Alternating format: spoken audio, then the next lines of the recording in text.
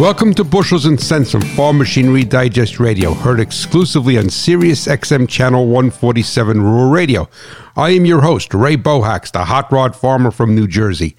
And never forget, it is not what you make, but what you keep that counts. There are so many inexpensive, small, and easily mounted, high-quality video cameras today that one can be the eyes on machinery in areas that you cannot see. Consider mounting a video camera on your planter on one row unit.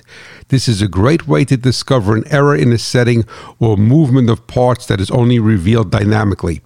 But it does not stop there. Apply the same theory to a hay baler, combine, mower conditioner, and everything else. Remember, a picture is worth 1,000 words.